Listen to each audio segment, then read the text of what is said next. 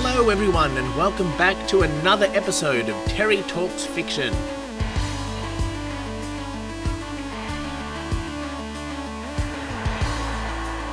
We're back after a small 2-week hiatus while the school holidays were on, because I just cannot record while there are 3 kids screaming about the house, as it turns out.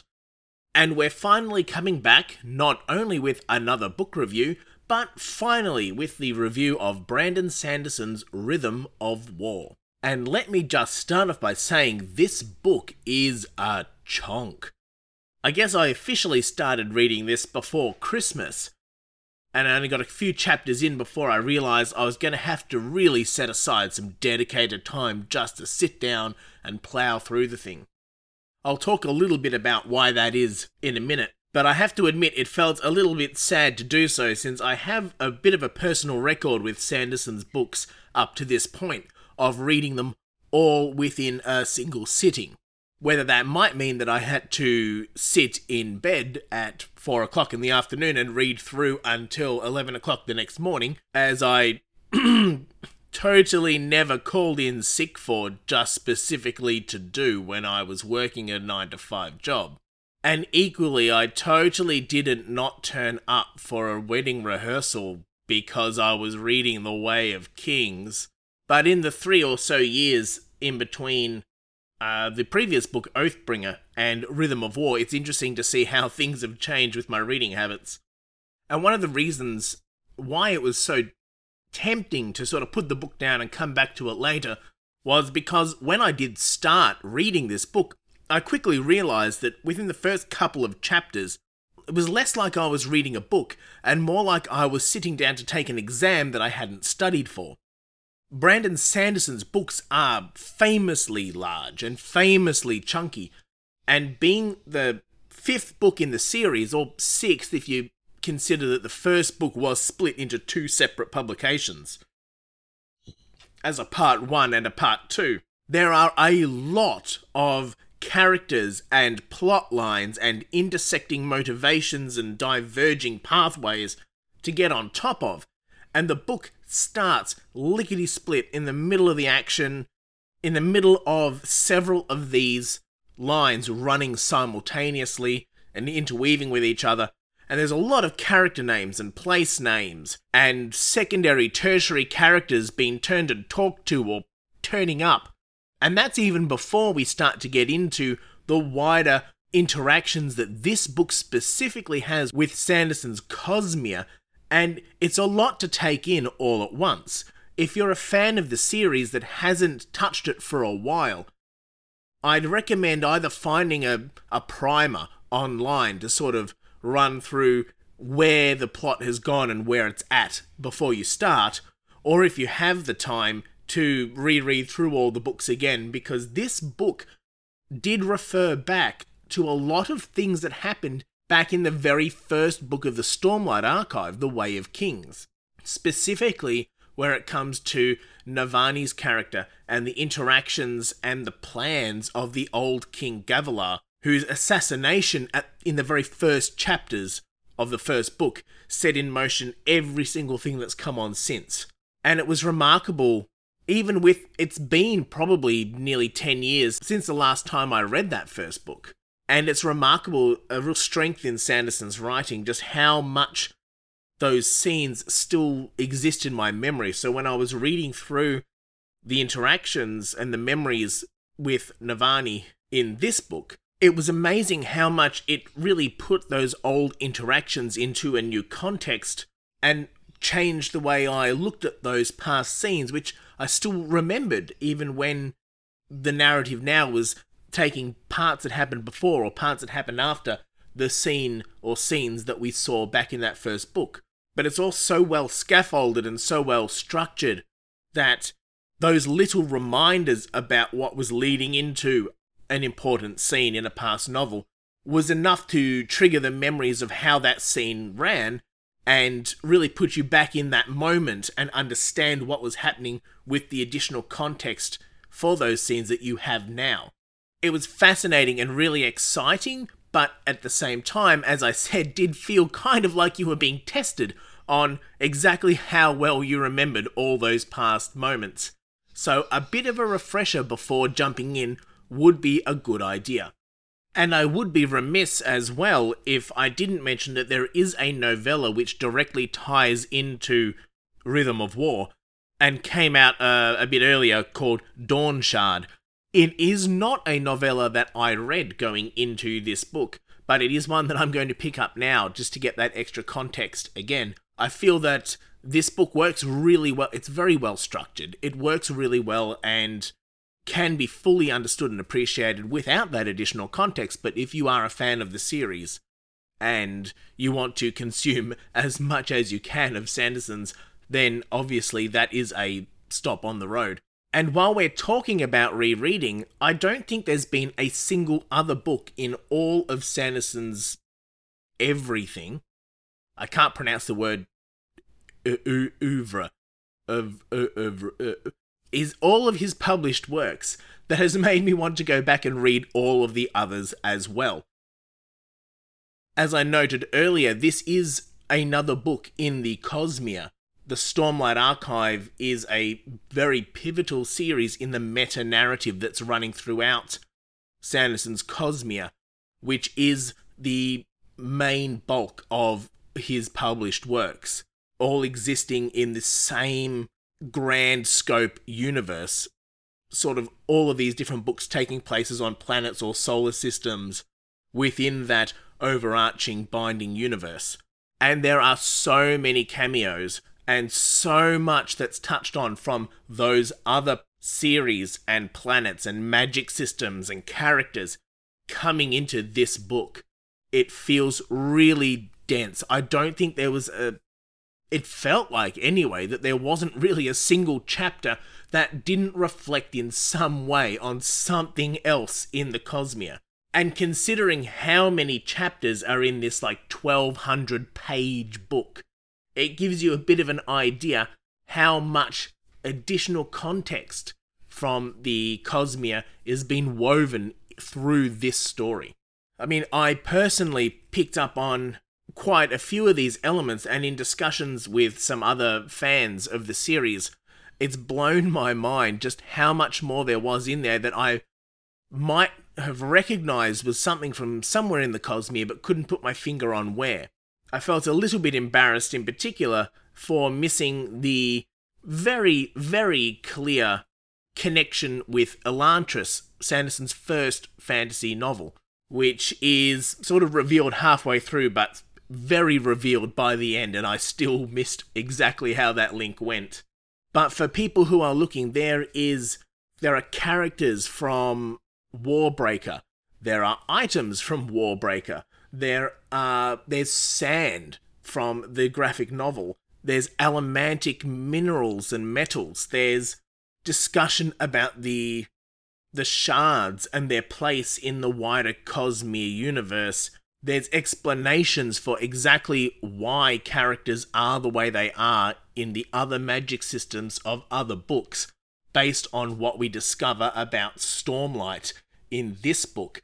It's really, really interesting seeing how many tendrils from the Cosmere are coming into this book and coming out again as well. It's very clear, and we know that Sanderson is starting to draw these pieces together, but it is very clear from this book specifically that this is a turning point in the way the Cosmere is being explored and related to the reader.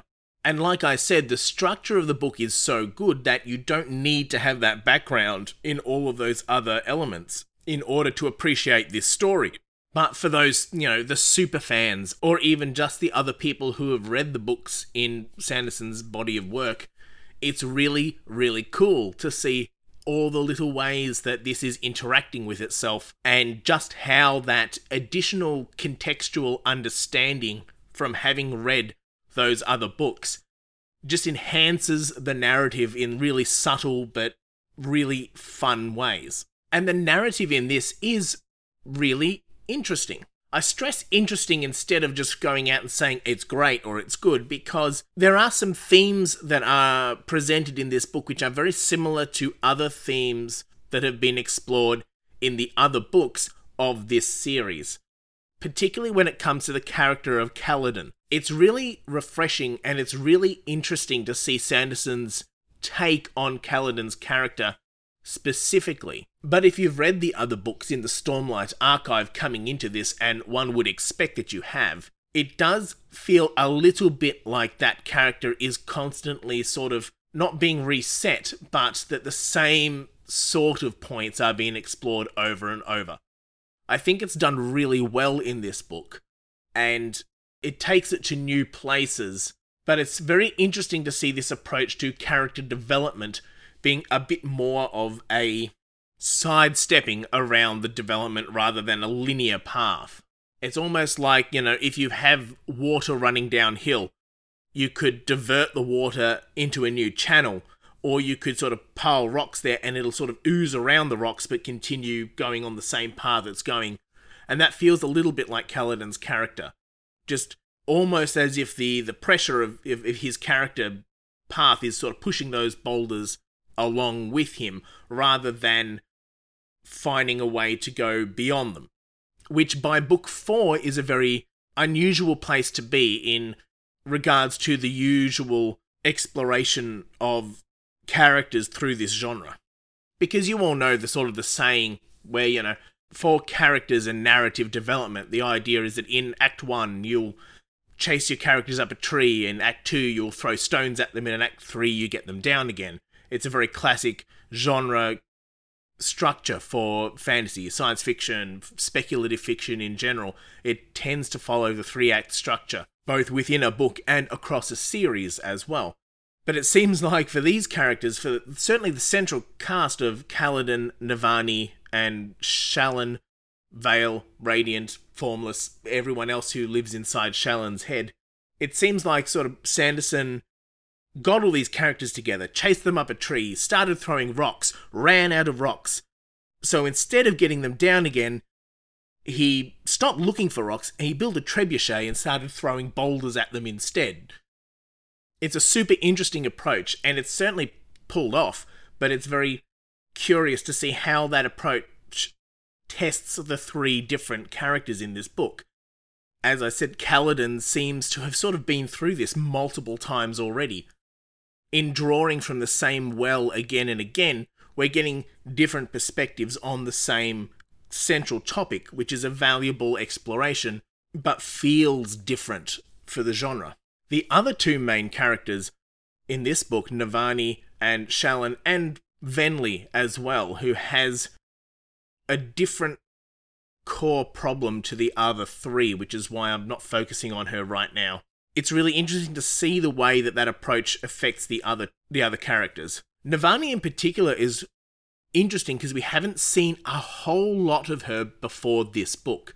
She's certainly a present character, but this one really digs into her and her motivations and what she feels and thinks about the actions that we've seen her take up to this point.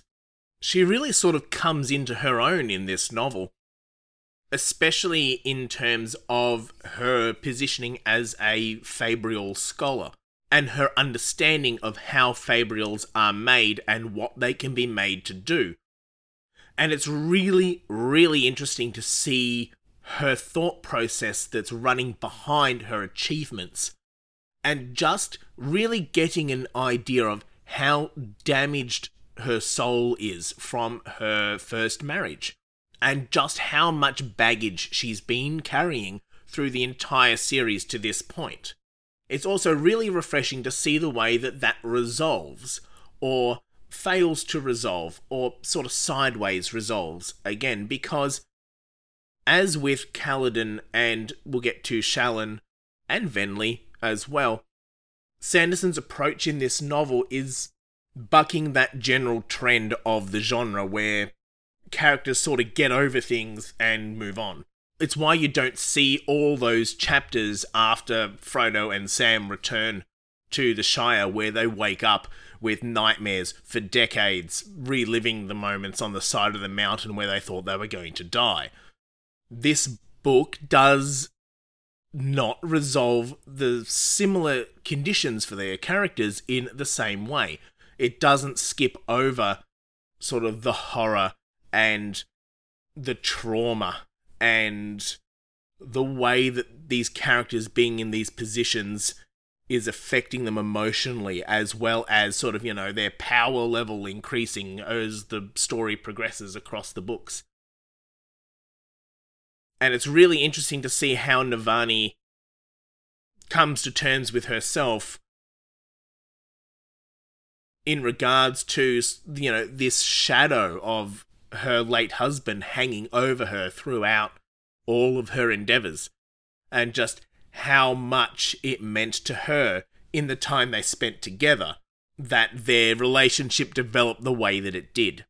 It's also really interesting in that regard to see how Shallan deals with her own demons in this book as well, and how the sort of split personality thing that she had going ends up working out long term. It's always probably a bit fraught when you're dealing with things of a mental nature when you have access to fantasy magic. There's got to be a real temptation to be able to fix things. To be to rub out an emotional scar as though it were a physical one on someone's body, with a little bit of stormlight and a bit of accelerated healing. So the nature of Shallan's particular demons has been really interesting throughout the series, with the different personas that she's created for herself in order to fight through her own damaged past. We finally sort of find out what the key inciting incident was in this book. Although we did already know what the incident was, like with the wider Cosmere, this novel is adding additional context and building a bigger picture of that moment, so we can really understand just how it was that Shallan fractured the way that she did.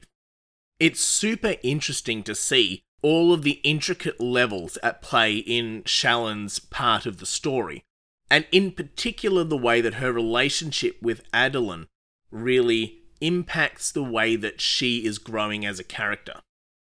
Her choices and the ultimate conclusion to her arc in this is very confronting, because it forces her to confront those moments in her past and how that's reflected in herself in the present.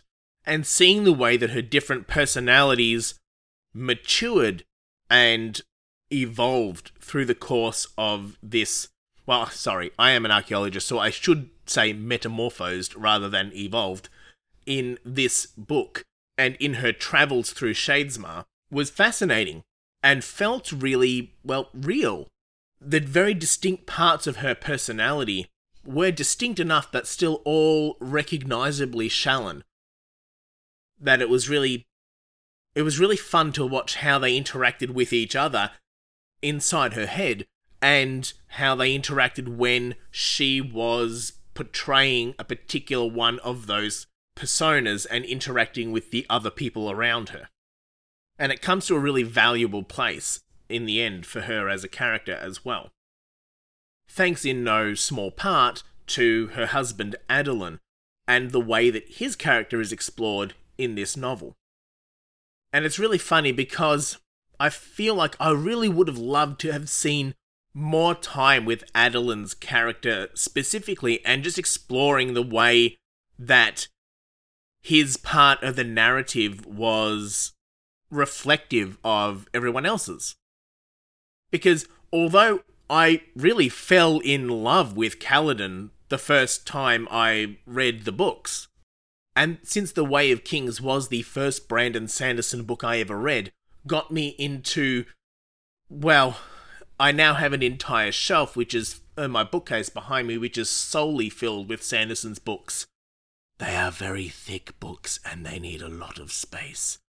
I feel I would have gladly traded out half of the time we spent with Kaladin for an extra half of time spent with Adolin instead, because he and Venli's part of the story are the other half of the character development for the other three that we've talked about, Kaladin and Shallan and Navani. Adolin has a really, really cool character arc in this. Just focused around so much on who he is as a person and the value that he has. The value that his defining characteristics of his personality has in a world that are filled with superhumans. Because when you're surrounded by Knights Radiant and Ancient Ones, things could probably feel a little small. And having Adolin address this but not overcome this was a very interesting exploration of his character, and the way that the narrative progression showed he doesn't need to overcome this was really fascinating.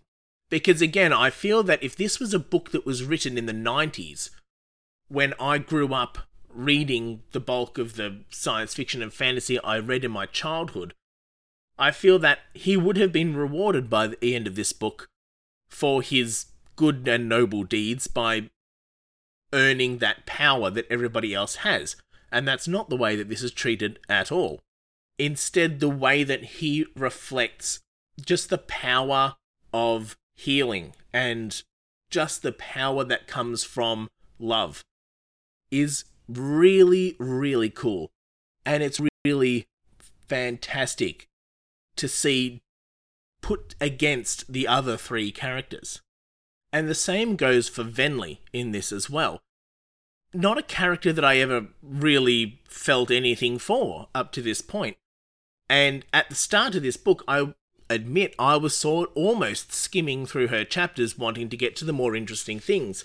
But as the book continued and we learned more about Venli's path to where she is now, and we saw more about how she is acting in the present, because most of her chapters in this book are from the past. They take place before the Way of Kings and put all of those other actions in the first couple of books into this new context.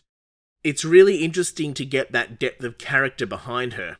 And her journey, while not really one of redemption in the classic sense, is interesting to see develop from that self-acceptance that Navani and Shallan and Kaladin are all also facing. Between Adolin and Venli, it's like every single question that the other three main characters raised is answered by those two in different but complementary ways. And it's really, really strong in the writing that is not overt. It's not a hammer over the head. And it's not tied up in a neat little bow for any of those characters at the end. But their development it's credible, and the reader can put all the pieces together and just see how the reader themselves is reflected in each of those characters, and how each of those components are valuable, important, emotional lessons for the reader specifically. So it's really, really well done, and together makes this really great exploration of character against genre convention that would, in times past, as I say, have ended very differently for each of these characters, or not touched on these particular topics at all.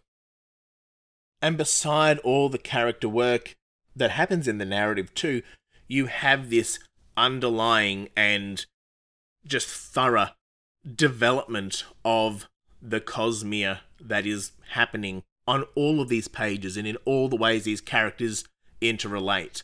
It's really great.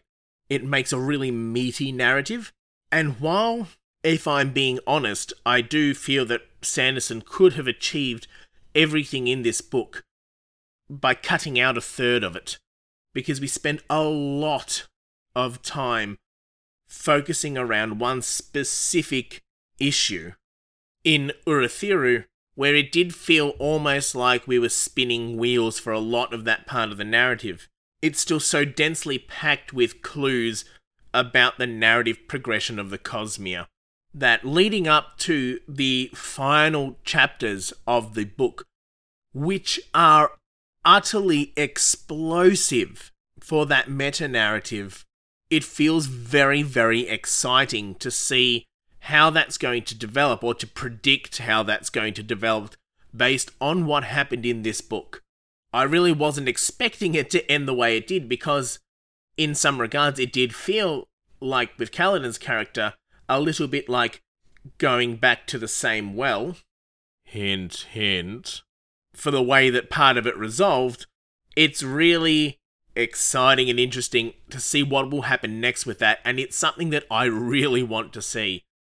And I really want to understand how what happens in the next book is going to affect the characters that we've come to know and love through this series, because there are some of them which probably can't survive the events of what's going to come, and it'll be very interesting to see which ones those are and exactly how that takes place, and how it's going to tie in with illuminating exactly what has been going on with the other shards throughout the other series, and just how it's going to tie up, how they're all going to tie together, because there were so many leads put out in this book. You know, as I said, there was sand, there were birds, there were multiple things from Elantris. It was almost a sequel to Warbreaker in a lot of regards, and the next book is going to focus on a character with some very close connections to the Warbreaker narrative. But there's Mistborn stuff in here, and there's so much other stuff that's been referenced before in this series that has just come back to the forefront again. Like things with the Night Mother, exactly what Lift's powers are and how they work. Even though she barely appears in this novel, there's still so much sort of explosive new developments in those characters and their power sets and how it all ties together, that it leaves the series in a really, really exciting place, and I can't wait to see where it goes next. But how about you guys? Have you read Rhythm of War? Did you beat me to it? It has been out for a while now, so I wouldn't be surprised if you had, especially if you are a fan of the series. Hit me up in the comments on the Facebook page or on Twitter at TCMcManus, or head over to the Discord server, Talking Fiction. I'd love to really just get into the weeds on this series and this book, because there's nothing more exciting than just sharing the tidbits that you'd found. And as I said, there were things in there that I am shocked that I missed, specifically with the Elantris connection. So if you've noticed something in there I haven't referenced in this breakdown, then please tell me about it, because I really want to know how some things tie together that I may have not have seen. I'm really keen to talk about this one more for anyone who wants to, so please do hit us up on those places. And if you do have some time, but not that much time, I greatly appreciate a like or a rating on iTunes as well. It does help the visibility for the show and help more people find it. And every little bit helps. So until next week, when we're back on our regular schedule again, I hope you all read or watch something that's really exciting, and I look forward to talking about it with you soon.